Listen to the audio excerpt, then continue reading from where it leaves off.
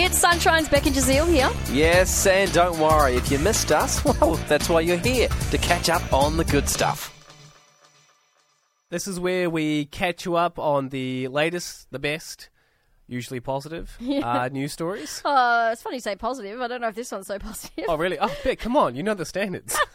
There's a restaurant in the US that is charging some of its customers for their inability to control their children while they dine.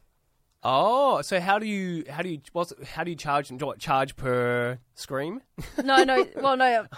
This is the thing. How do you gauge that? Well, at the bottom of the menu, it says that there's an adult surcharge, adding $3 signs next to the words for adults unable to parent. Really? A surcharge? $50 surcharge. Really? If you are not able to look after your kids. They said no respect, no service. And some diners found out the hard way.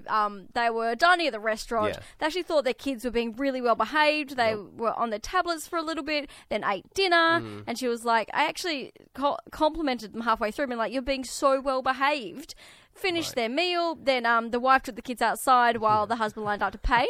Then he was slapped with this $50 surcharge. The mum's like, I thought they were coming over to tell us, compliment us on how well behaved our kids were. She's like, what is going on? Apparently the owner was like, they were too noisy and they're running around outside.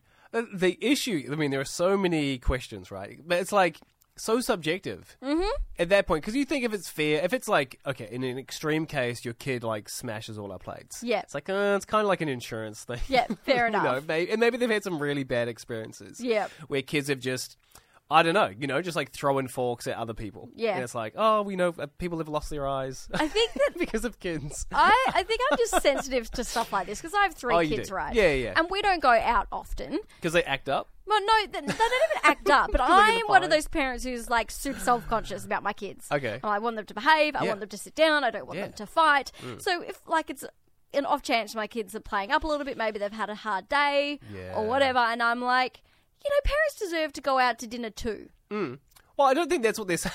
I don't think that's what they're saying. They're kind of being like, they're kind of discouraging you from taking your kids there. I thought they were discouraging like bad behaviour, and sometimes they probably link it to the parents and go, "If you're gonna let your kid run around with a slingshot and and break my poor waitress's that's fair enough." But these kids were sitting there on iPads and eating their dinner. Well, but what if the volume was up on the iPad?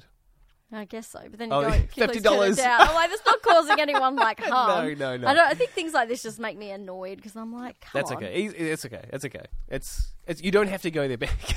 So I've channeled the anger now. I'm too annoyed at this restaurant. By the way, this also what got me. You want?